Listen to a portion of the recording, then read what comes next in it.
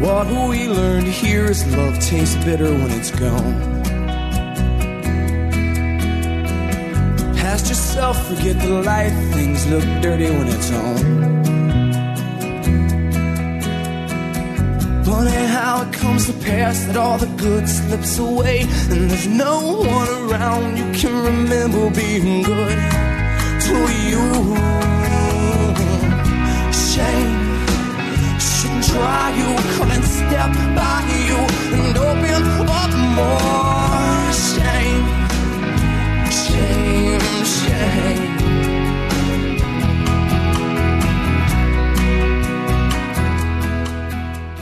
I have no idea how this is going to go.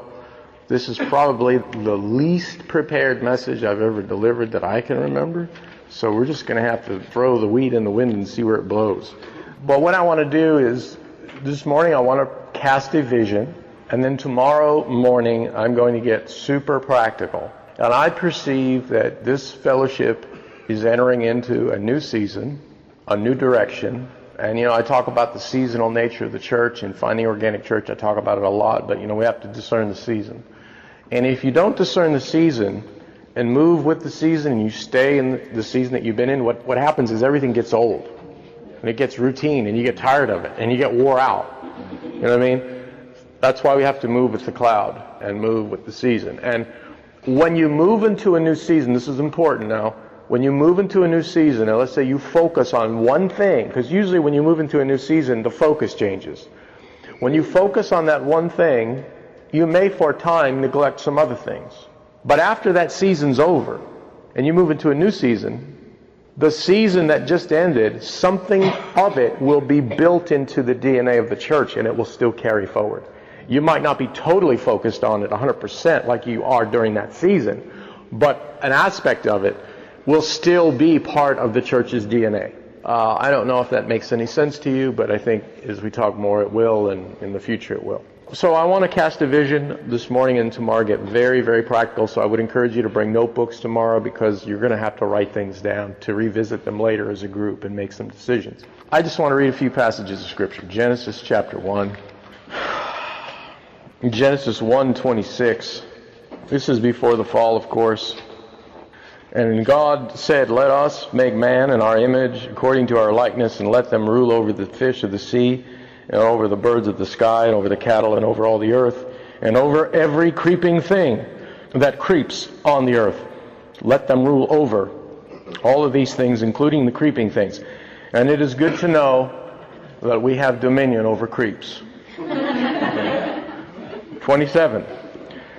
God created man in his own image. In the image of God he created man, male and female he created them. God blessed them, and God said, "Be fruitful and multiply and fill the earth."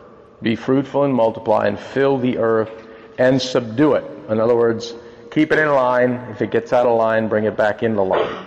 And rule over the fish of the sea, the birds of the sky, and over every living thing that moves on the earth. All right. Now let's look at Luke 4:18. And I guess I would say to you that what I'm going to read here would be good for you to mark as kind of a landmark passage for this new season in your life as a fellowship.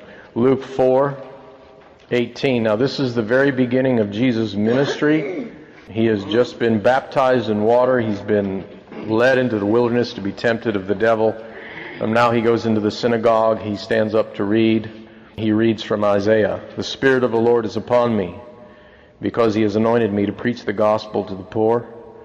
He has sent me to proclaim release to the captives, recovery of sight to the blind, to set free those who are oppressed, to proclaim the favorable year of the Lord." Now that is referring to the year of Jubilee, which I will talk about a little later. He closed the book, gave it to the attendant. All the eyes of the synagogue were on him. And then he says, "Today this scripture has been fulfilled in your hearing." Yeah, wow. Is this not Joseph's son? What is he talking about? Okay, Acts 10:38. Acts 10:38. "You know of Jesus of Nazareth, how God anointed him with the Holy Spirit and with power, how he went about doing good and healing all who are oppressed of the devil, for God was with him. Now, I want to focus on one statement in this passage. He went about doing good. Doing good. I want to revisit that later. But for some people, that is a cuss word. Doing good. Meaning that they attribute that to legalism. They attribute that to religious duty. They attribute that to being religious. But it tells us Jesus went about doing good. Luke says in the book of Acts. Now let's look at Hebrews 13. Hebrews 13, verse 8. Jesus Christ is the same yesterday, today, and forever. He does not change. Yes, he is new every morning, but he doesn't change. What he was, what he did in the first century, when he took on flesh, is what he does and what he is today. He's no different. Let me lay a groundwork for what I want to share. In February of 2009, I wrote an article which was posted on my blog entitled "The Problem of Mental Filters." And in it, I introduced the idea that when people hear a message or they read a book or an article, and we all do this, there is a tendency to filter that message through their own experience. So, like, for example, if I use the word doing good, some people in here will hear that as a legalistic command. Other people will hear that, as I said before, as a cuss word. Doing good, we're Christians, we don't do that. That's works.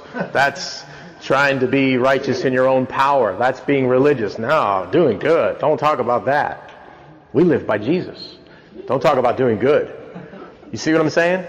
We filter things through our background. So I'm going to present a message to you, but I want to kind of clear the path so that you don't miss the nuance and you don't filter it through whatever background you have. And I'm going to do my best to try to break that. Okay. I'm going to give you a scenario. There are two Christians. One of them is in Alabama. The other is in Georgia. Right now, these two Christians, they don't even know each other. They're at a restaurant. And right now they are talking to the waitress at a restaurant. One from Alabama and a restaurant there, one in Georgia and a restaurant there. Okay, now let's look at the one from Alabama. This Christian has been taught that his duty on earth is to get as many people converted to Christ as possible. So he is right now preaching the gospel, presenting the gospel to this waitress. In Georgia, we have a very similar thing going on. In fact, it looks exactly the same. This Christian is presenting the gospel to his waitress. They're both males. On the surface, it looks identical. But if you peel it back, you will discover it's very different, because the motivation that is behind them sharing the gospel with the waitress is very different. The source where they're deriving the power and the energy and the wisdom to share the gospel, and even how they're presenting it, is totally different. Okay? So let's look at the person from Alabama. He has been taught since he's been a Christian that his duty, his religious duty, is to convert people and to share the gospel. His motivation is to make God happy. And he feels like if he does not share the gospel with this person, God will be angry with him. So his motivation is really religious duty and guilt. And fear of condemnation. That's his motive. Okay? The source in which he is doing it is his own natural energy. He has received training on how to speak the gospel to people. He went through Evangelism Explosion. And he's been very diligent. He's been very diligent with that. And so he believes he's very good at it. He believes he has it down. You know, he's got the 4 laws down, or whatever it is he's using. He has a technique. So the source is himself. Georgia. Same thing's happening. This person is sharing the gospel with his waitress. But the motive is totally different. He didn't go in there to share the gospel. In fact, it never occurred to him to share the gospel with this waitress. But something happened in the course of the conversation that a door opened and this person is attuned to see the Lord wherever the Lord is working. He's looking for what is the Father doing? What is Jesus doing? And he sees an open door and his spiritual instincts motivate him to share something of Jesus that he knows that has changed his life with this waitress.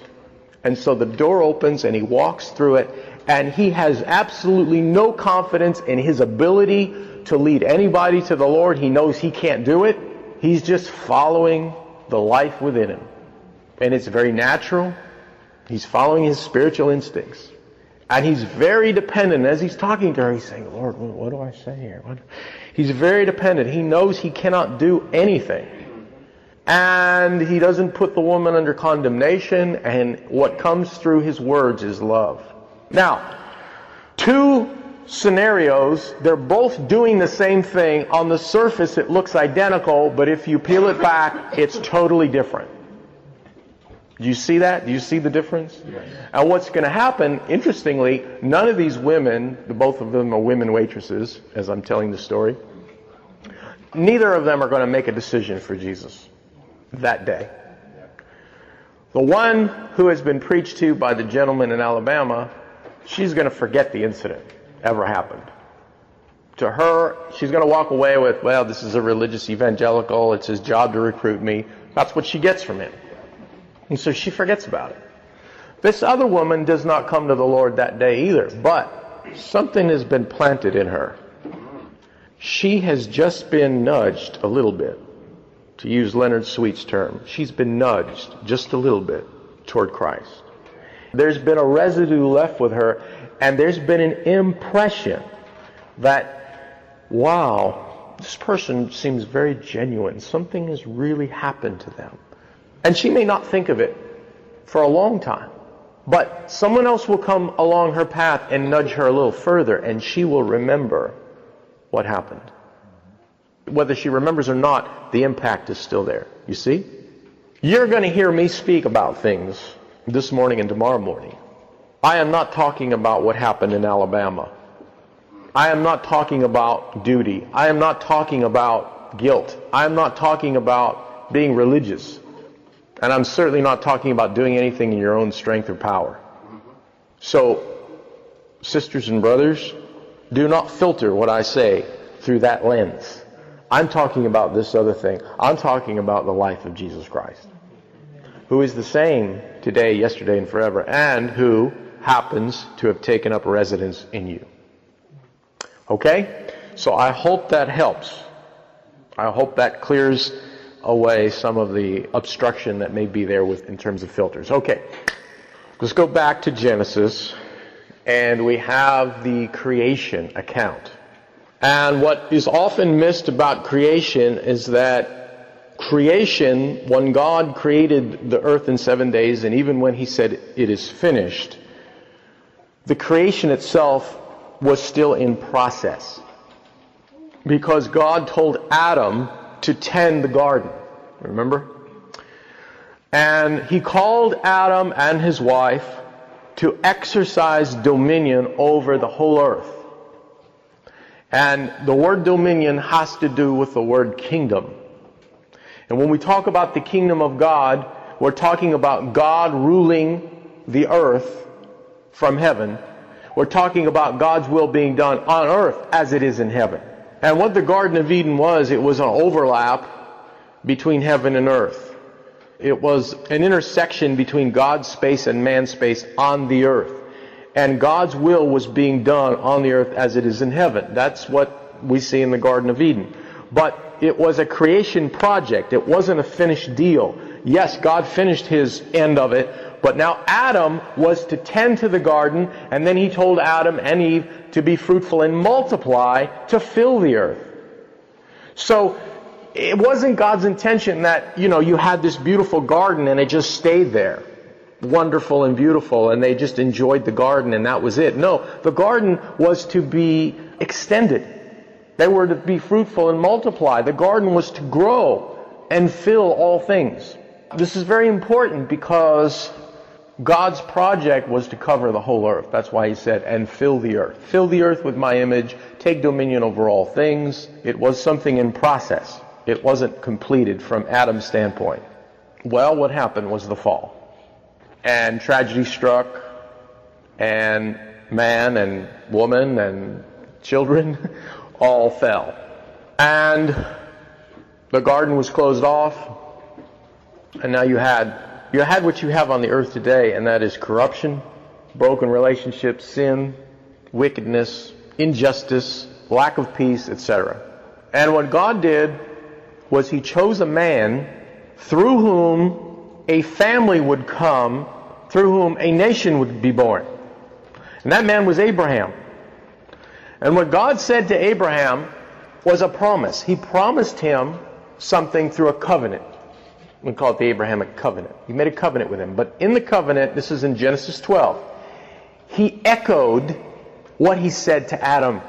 He essentially said, you will be fruitful, you will multiply, I'm going to give you a piece of land, I'm going to give you territory, and you and your descendants are going to care for that land, just as Adam cared for the garden. You and your descendants are going to be fruitful and multiply and fill the earth, what He said to Adam. And what God was wanting to do was bring in a new creation through Abraham and his descendants, which was the nation of Israel. He was trying to undo the fall and start over again and remake His world, where His kingdom would come on earth as it is in heaven, just like it was in the garden. You see?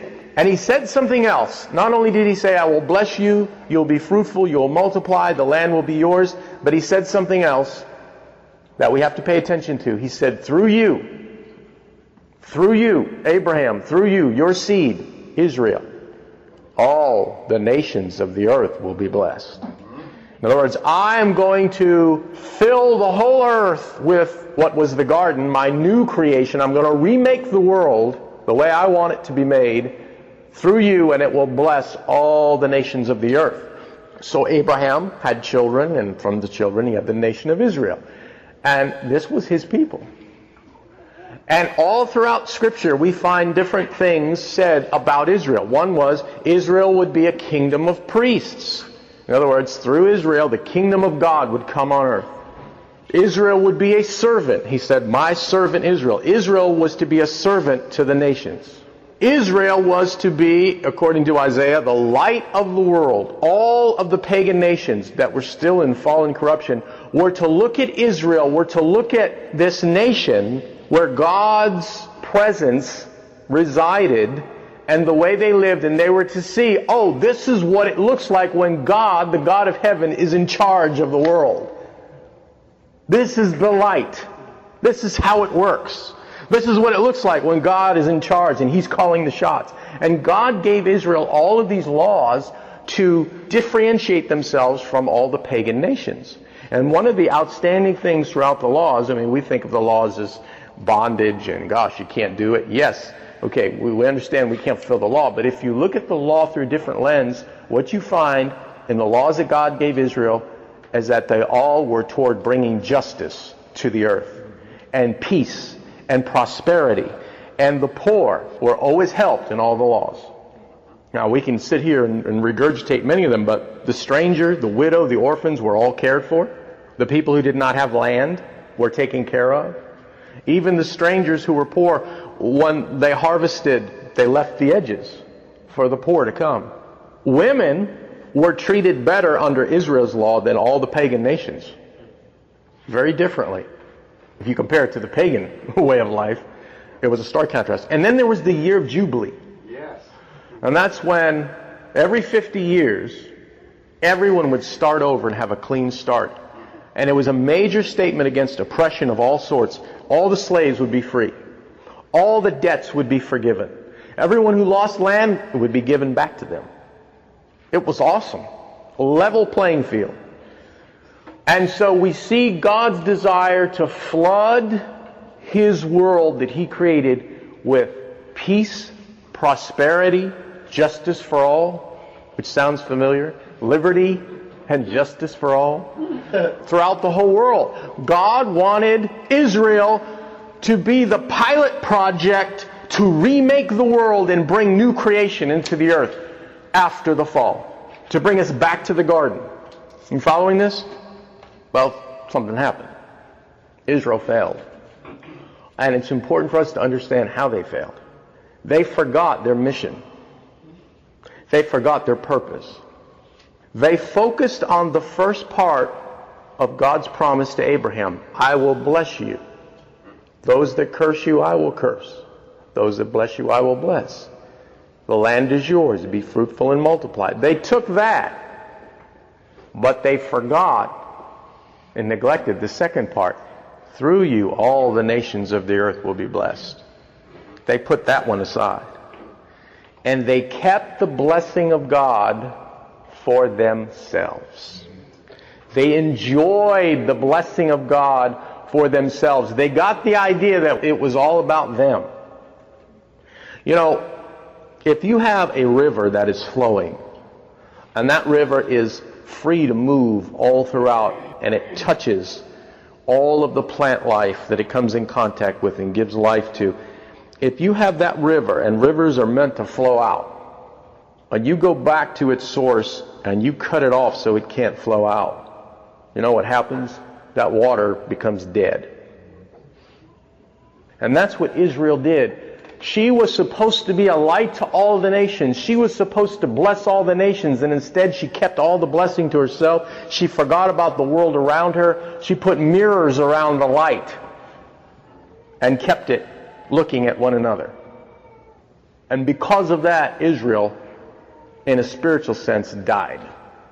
And the kingdom of God did not come to earth. God's will was not being done on earth as it was in heaven. And that story, that brief story, is the plot line. It's the narrative that is told and retold throughout the Old Testament. In fact, the prophets kept saying, you know, you can read it in Isaiah, you can read it in Amos, you can read it in other prophets where they say, you know what? You have forgotten, you've lost sight of your mission. And you've made it all about you. And not only that, but you have taken on the pagan ways and become a very unjust people, and you're treating each other the way that the pagans treat one another. That's the narrative, that's the setup that brings us to the time when Jesus came. And when Jesus comes into the earth, he does something very interesting. One of the early things he does in his ministry is he announces, as we read, about what Isaiah said has now come to pass.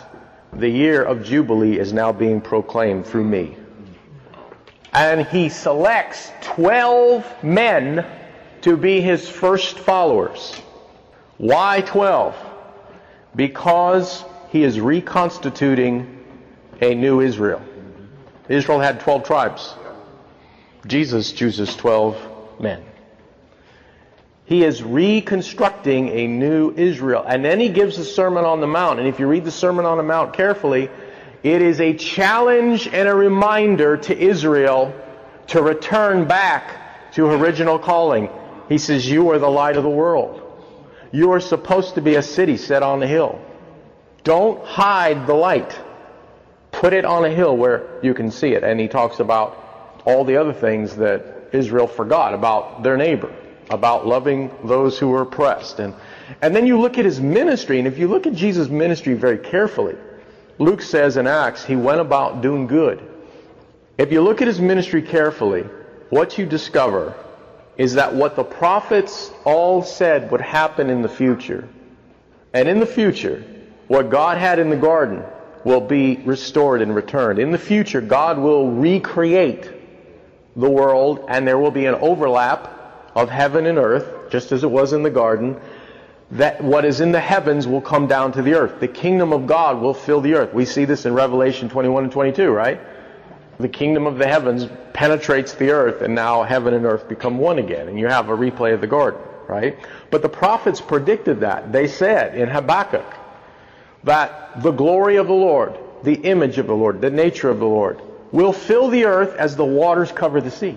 Isaiah prophesied that there will come a day when there will be a new creation and the wolf will lie down with the lamb. There will be no more war. There will come a day where the peace of the Lord will fill the earth. There will be no more poverty. There will be no more injustice. There will be no more suffering. There will be no more pain. The prophets predicted this would come in the future. And when Jesus came, when he entered into the earth, one of the first things he began to announce is that the kingdom of God has come here now. The kingdom of God is here now. God's will, which is being done in the heavens, is now come to earth. And if you look at his ministry, what you find is this, that in Jesus, in his miracles, in his acts, in what he did, the future kingdom of God was breaking into the present. The future, God's future, where the curse would be overturned, where human suffering would be alleviated, all of that was arriving in present form in Jesus. So when he was healing the sick, he was showing forth, it was a signpost that there would be healing and there would be wellness and there would be no sickness and disease, there would be no suffering. When he cast out demons, he was a signpost to the future, that in God's future kingdom there will be no more torment. When he raised the dead, it was a signpost to the future that there would be no more death. It was happening presently in Jesus' ministry. The future was breaking into the present. And what God wanted in the garden was happening again in his ministry. He was a friend of sinners. You know, he went to, as it were, the lost. He was setting captives free. He was delivering people. Most of his ministry was to the poor and the oppressed. He was being the new Israel, caring for those outcasts, caring for the marginalized. I mean, if you look at Jesus' ministry, just study Nazareth. That's where God chose his own son to be. You talk about poverty. I mean, your Lord was raised in abject poverty. And he was not a wealthy man. He was a blue-collar worker, basically. And his parents were very poor. It's very clear. You know, they had to offer turtle dove for the offering. I mean, Joseph and Mary were not wealthy people. And he went to those kind of people, you know, and the religious elite and the wealthy and the powerful despised him. He threatened them and their power structures, and eventually they put him to death. But he was preaching the kingdom of God. God's will being done in heaven is now happening on earth, and here's what it looks like. He was enacting it.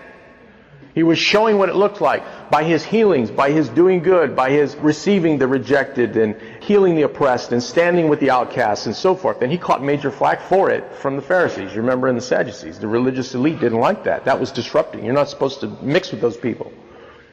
But this is what Jesus showed us. He showed us what it looked like when God's in charge.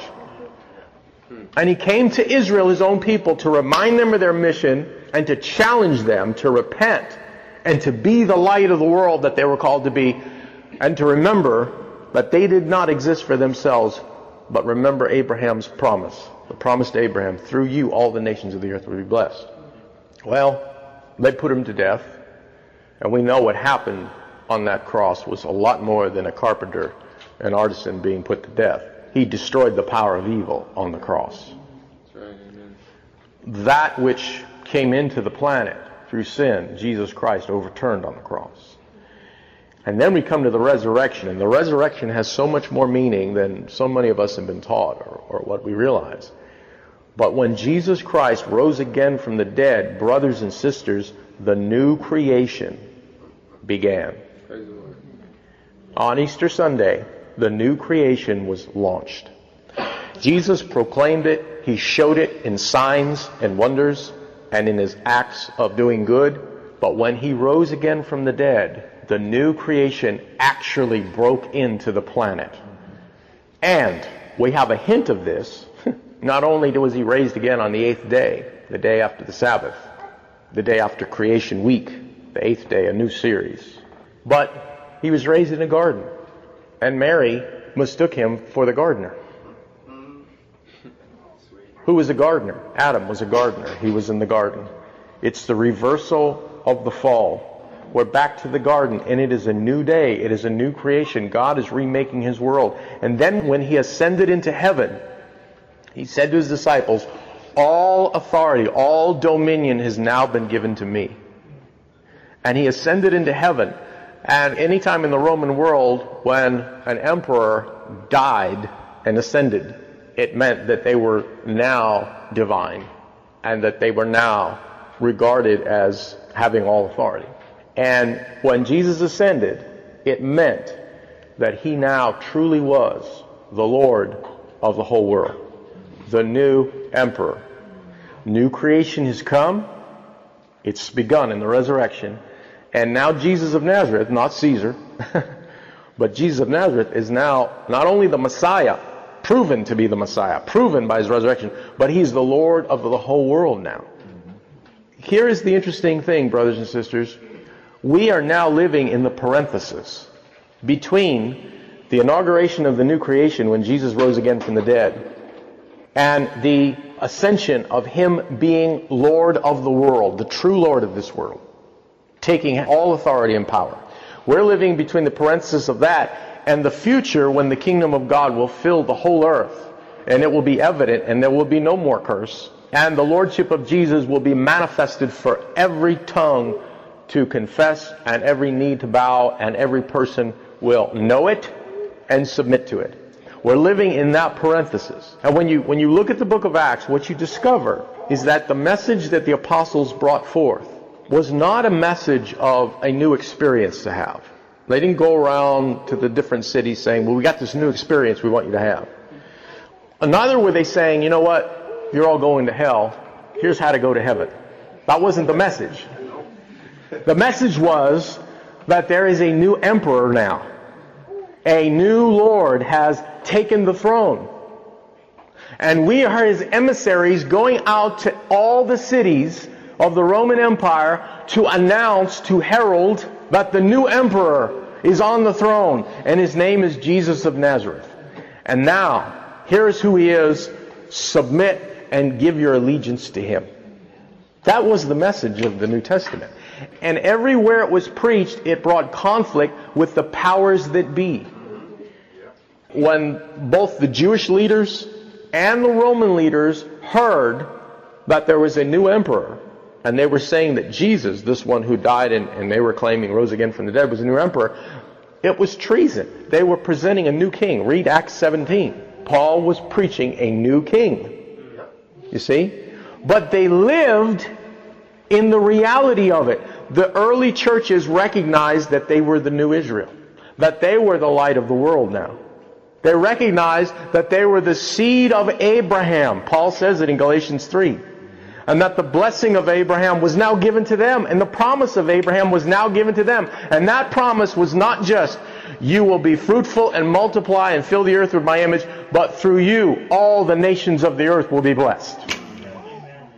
Brothers and sisters, the early Christians understood this, and they lived in the presence of the future.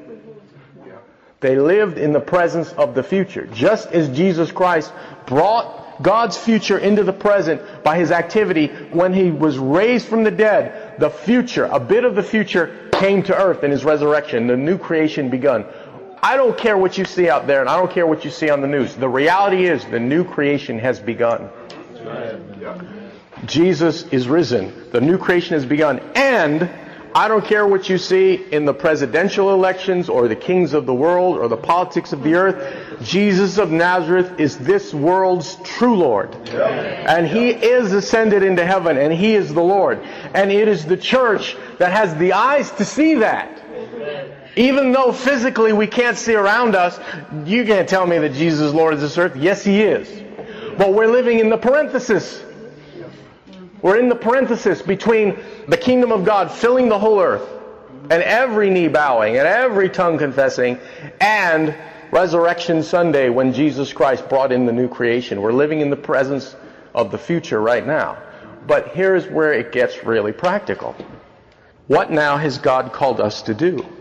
Well, that's easy. To recognize we're the light of the world, and to keep the light in these walls. And to enjoy the light ourselves. And keep the river here inside this room so it doesn't flow out anywhere else. Right? That's what Israel did. No. That's not what the early Christians did. The early Christians, yes, they had community. And you saw the kingdom of God among them. By the things we talked about this morning, Milt and I talked about yesterday, last night. Reconciliation, forgiveness, women being honored, brokenness, sharing of the wealth, taking care of one another. Yes, but, brothers and sisters, the river is to flow out. Jesus of Nazareth went about doing good. And when you read, and I'm going to do this for you tomorrow, it's going to blow your mind. It's going to give you a totally new way of looking at the word good works or good deeds, because some of us have been poisoned to think that that's bad. Or we've attached a legalism to it. And yes, some Christians have made it legalistic. Remember my analogy of the guy in Alabama talking to the waitress versus the guy in Georgia? Hey, two different motivations, two different sources. But brothers and sisters, when you see what good works means, you will recognize this, that it really gets down to this. The life of Jesus Christ in us is the same life that existed on planet Earth in His body when He was on the earth. It's the same life.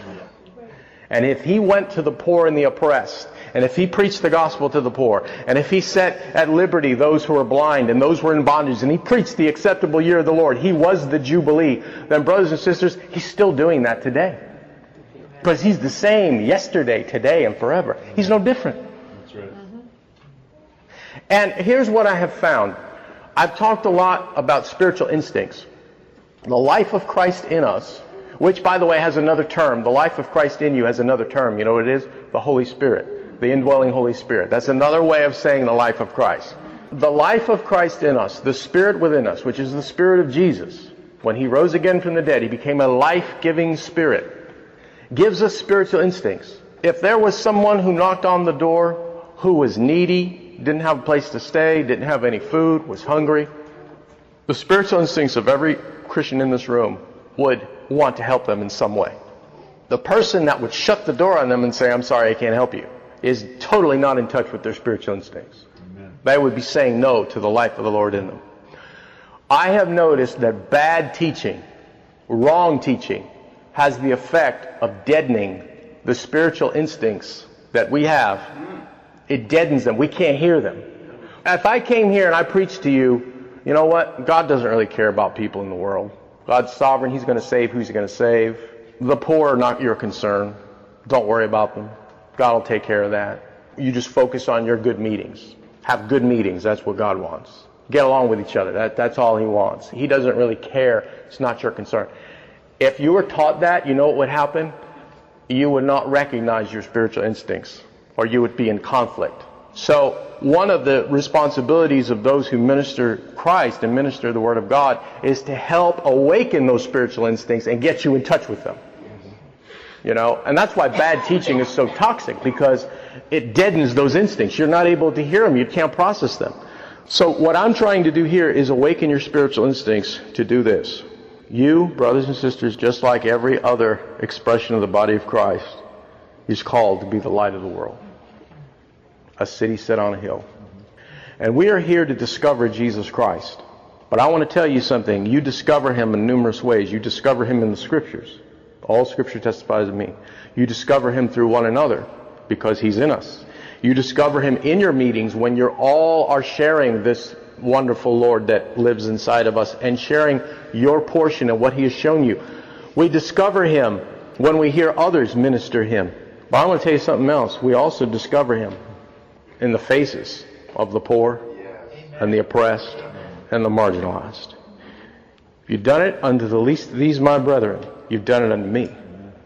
And not only that, but we're called to display Him. We're called to display Him to one another. We're called to display Him to the Father. We're called to display Him before principalities and powers, but we're also called to display Him to the world. Now, you're thinking I'm going to tell you, okay, give us an evangelistic program. Okay? I'm not going to do that, because that's not what this is about. This is about getting in touch with your spiritual instincts and following Jesus Christ, who is the same today, yesterday, and forever. And Luke 4:18 on to 21 is just as in effect, because we're His body on the earth. What He did then, we continue. You understand? Forgive me for mentioning this, but I have to. This message is not complete. There is a book entitled From Eternity to Here, and there is a chapter 27. It's called What Does It Look Like? And there are 4 aspects of the church I talk about. One is communion, another one is corporate display, another one is community life, and another one is commission. And I'm talking to you right now about commission. Now, what all churches on the planet, if you take them all, what they tend to do is pick 1 or 2 and then neglect the others. But God has called us to flesh out all four. And some of them are in season where we'll focus on one, and one season we'll focus on another and another season, but they all should be operating in some measure. Okay? If it's not, then we don't want to make the mistake of Israel and hold the light within. Because let me tell you something, if the river stays in, it will eventually die. I've seen a lot of groups self-destruct because they were actually taught. They were taught that God is not concerned about anybody else but them. They were taught that. The life of Jesus Christ is the same as it was in the first century. We're His body on earth.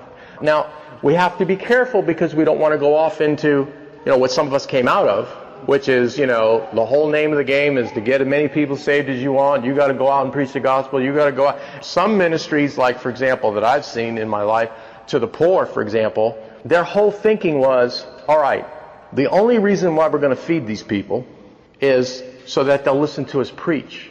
So they actually said, we've got food. They would go in a park. We got food, but you got to listen to us preach to you. And then they preach them under the table, the gospel, and then they feed them.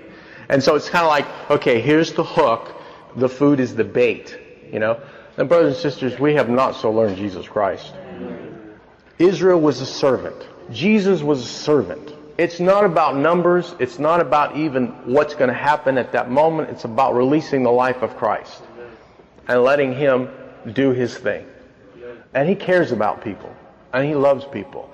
And yes, He wants people to know Him. But you know what? Sometimes it takes a lot of nudges. The name of the game is not, okay, well, let's finally get this person to heaven. The name of the game is to just reveal Christ and let Christ live. That's the name of the game. What God does after that, what God does beyond that, we don't know. That's up to Him. But what I'm trying to suggest to you is this, and I guess here's my main point. What we do in this life, when it comes to the kingdom of God, when it comes to His will being done on earth as it is in heaven, whatever we do, whether it's sharing the Lord with someone else, whether it's sharing the Lord with someone here, whether it's feeding someone who's hungry, whether it's giving a homeless person a blanket, whether it's speaking to power, in some cases we may do that. The church did that in the first century. They spoke to power when power was violating the will of God. See, Jesus is Lord of this earth, and we're His emissaries. So He has all authority, and we have all authority, and we can speak to power and say, you're out of line here, as the church. We have that authority because we know who the real Lord is. See? When Jesus sent out His disciples in Acts chapter 1, you read it, the disciples were confused and said, well, is the kingdom going to come now? And He basically said to them, well, the kingdom is coming. The kingdom has come, I'm paraphrasing, but not in the way you think. You will be my witnesses in Jerusalem, Samaria, unto parts of the earth. He was essentially saying, I am the Lord now. And you are my emissaries, just like Caesar had his emissaries. And now you're going to bring the message that there's a new emperor throughout the earth. And sometimes we do that by verbalizing it. In our culture, a lot of people aren't ready to hear that. Or they associate it with the old Baptist gospel. Sometimes we just show it by serving, by giving, by loving, by pouring our life out. And Jesus often did that. He would give, He would pour out, He would serve without preaching them a message. Because that's who He is. And it was a signpost of the coming kingdom. So my point here is this, that what you do in this life, the little things that you do, in some way, and I don't understand how it works, in some way counts and will be part of the coming kingdom when the glory of God will fill the earth as the waters cover the sea. And that's why Paul said at the very end of 1 Corinthians 15, he talks about the resurrection body. And that's our hope. We're going to be resurrected. God's not going to throw out the world. He's going to transform it. He's not going to discard it. He's going to transform it. He's going to do the same thing with your body too. He's not going to throw your body out. He's going to transform it. It will be new. It will be resurrected. It will be in glory just like Jesus. And at the very end of that resurrection, then he says, brothers and sisters, don't be weary in well-doing. Don't give up. Keep on steadfast, doing the work of the Lord, for it is not in vain. It's not in vain. It's going to last. It's going to go into that other kingdom in some way. I'm encouraging you, and I would say, again, this message is not complete. Please read, if you have From Eternity to Here, chapter 27. I would like everyone to read it because it's the second part of this message, and I don't have time to do it for you. Chapter 27, From Eternity to Here. If you don't have that book, easy solution. Go on my blog, frankviola.org. And just the other day, I don't remember, it was this week, the Missio Dei. You read it? The Missio Dei? Just look at the title. Just scroll down and you'll see the Missio Dei. It's 27, chapter 27 of From Eternity to Here. I think that will inspire you as well. But we have a task before us. We have a calling before us. It is to be light, for He is the light. And this is exciting because it gets us out of the salt shaker. This is exciting because we're going to see the Lord work not just here, but out there. All sorts of things from my past ring through my head. As I'm presenting what I believe to be the truth, then I hear all these preachers, oh yes, and we're going to have 500 people won to the Lord, and we're going to be feeding this many people. You see what I'm saying? That's the old mind. No. You know what? You may not bring anybody to Christ. That's not the name of the game. It's displaying Him. It's letting Him live through you. I don't care about numbers. I don't care. You know what? You will see Him. You will find Him in ways you never have, and you will see Him work. And even if it's to help somebody out who's having a rough time, you can say, the Lord was glorified. Yeah. And maybe that person didn't even understand it was the Lord. But you know what? It was the Lord. And you know that. And we will be light. And we will be salt. Because we are the body of Christ. And He's still alive, and He's on the throne. He is the world's true Lord. And you know what? Maybe there's some metaphors you can think of, or movies or whatever, but I don't know if the Matrix fits here. But you know, we're talking about we have eyes to see what the world doesn't see. And that is, the new creation has begun, and we're living in it, we're part of it. And number two, Jesus of Nazareth is the new emperor of the whole world. He has been installed. That ascension into heaven, He's installed as having authority over all the world. We have that authority now. We have dominion over all the earth. And we're called to take it. And see here, listen now, here's the enemy's strategy. To get you to live out of your fallen nature, to bicker and fight with one another, and to destroy whatever God has done, so that there is no expression of Christ. I mean, that's really what it is. So turn your eyes to Him, but also turn them outside, because He's there too. And we're going to talk real practically tomorrow morning. But I hope that this inspires you a little bit to see that what God wants is bigger than what maybe we have imagined. And we're responsible for this little plot of ground that we live in, and the Lord wants to do more with us and through us than perhaps what we have considered doing. Amen. Basically, the church is called to the mission of God, His eternal purpose, which has 4 aspects. Communion, which is the bridal aspect of the church. Corporate display. Community life, which is the house of God aspect and the family of God aspect. And then also commission, which is the body of Christ aspect. And I talked about the commission side. There is a tendency among groups that meet outside the organized church to fall off one side of the horse or the other. Either they're all about evangelism and all about going out into the world and reaching lost people. They're very shallow. There's no spiritual depth there. The community life is very thin. Or they fall on the other side of the horse and they have a very robust community life. They have spiritual depth, but they're insular and isolated, and they're navel gazers. And they're very content just to stare at that belly button. Just look at that belly button. Navel gazers, you understand? And they have no vision for the commission of Jesus Christ. And so we looked at Luke 4:18 and on, and that's what this song is about. If you hear the message, if you haven't heard it, you'll see a lot of the statements come right out of the message. What I want to do is flesh out what I shared with you yesterday, practical. Before I give you the practical suggestions, I did say to you I wanted to recontextualize and reframe the term good works, or doing good, or good deeds, or do good in the New Testament. Because Christians come at that phrase from a couple of different angles. And one angle is they come at it as, this is a duty. This is something I have to do. If I don't do it, God's not going to be happy with me. Or they come at it from another perspective, which is sort of the reaction to that view, and say, well, God's not interested in me doing good. I'm in Christ, I'm perfect, and I'm content, and everything is great. So all this do good business, don't talk to me about that. I want to read a couple passages to you, but I want to throw some light on this word.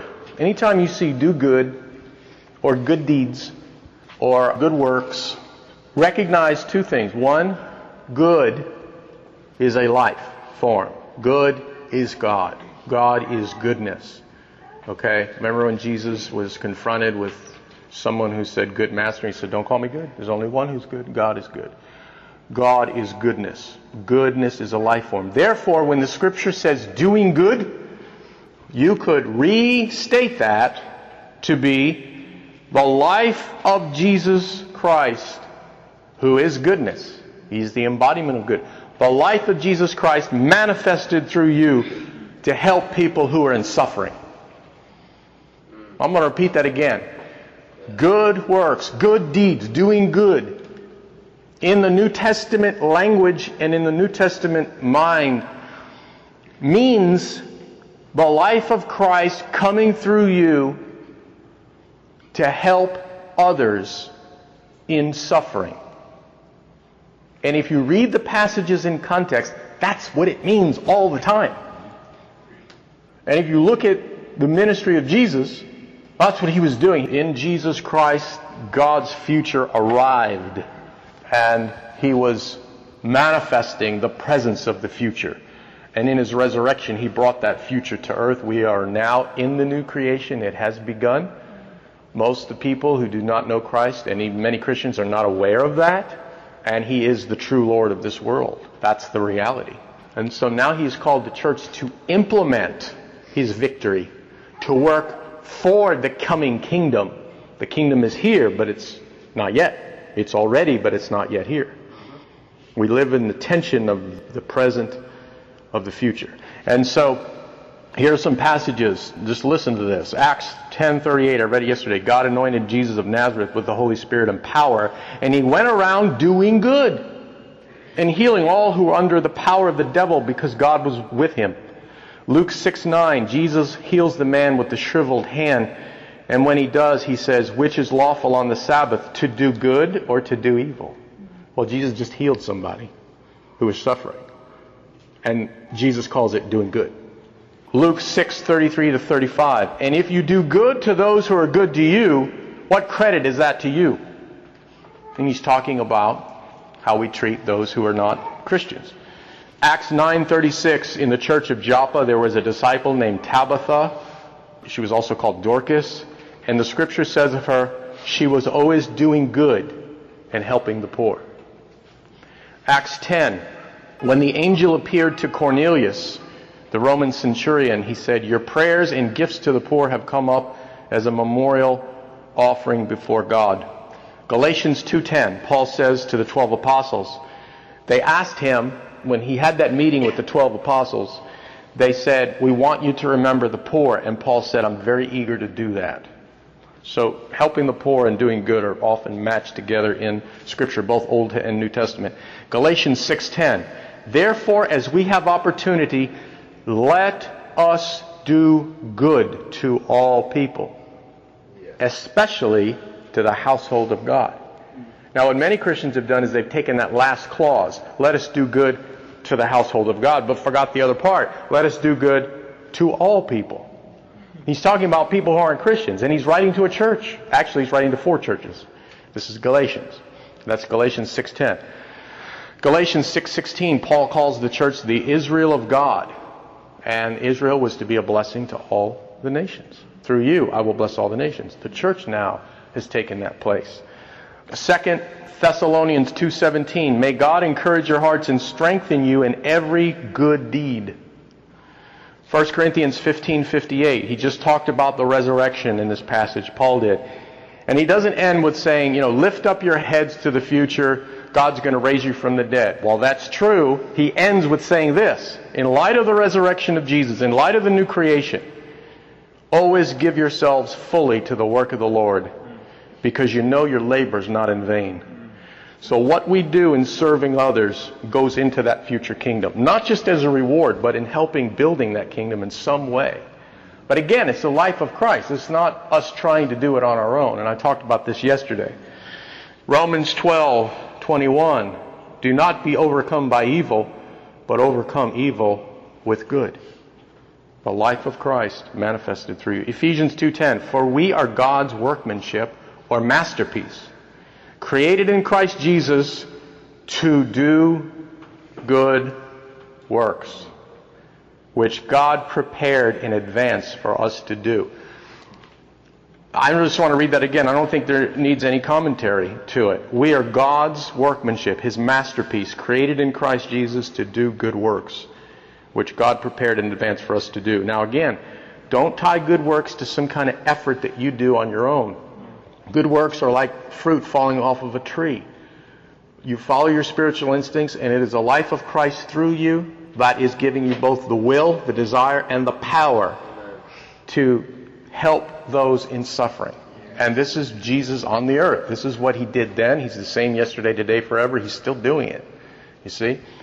Ephesians 4:28, he who has been stealing must steal no longer, but must work, doing something useful with his own hands, that he may have something to share with those in need.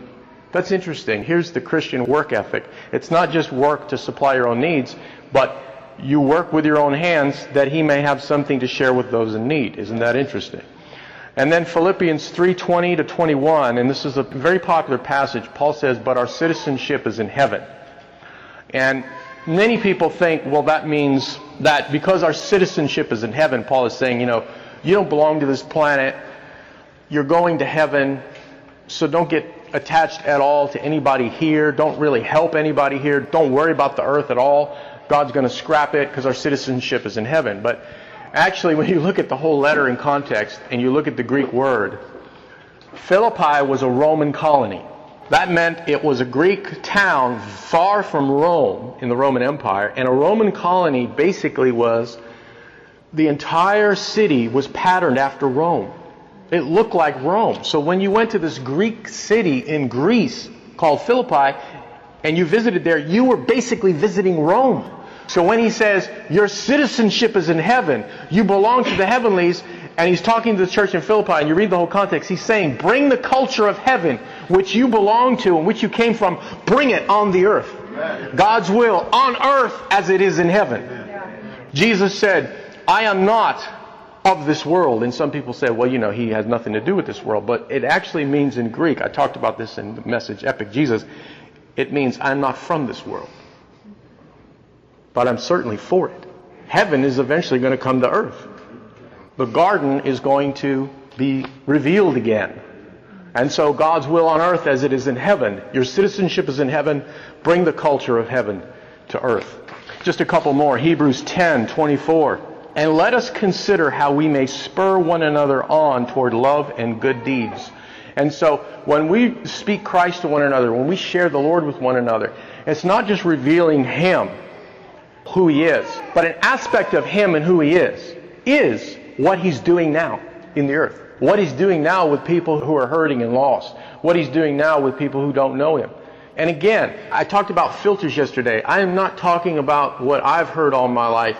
You better get out there, there's people going to hell, and then we start counting, and then if we don't have oh gosh, how many people did we get saved? I'm not talking about that at all. I'm talking about letting Christ live through you. Not just in this room. How's that? How about out there?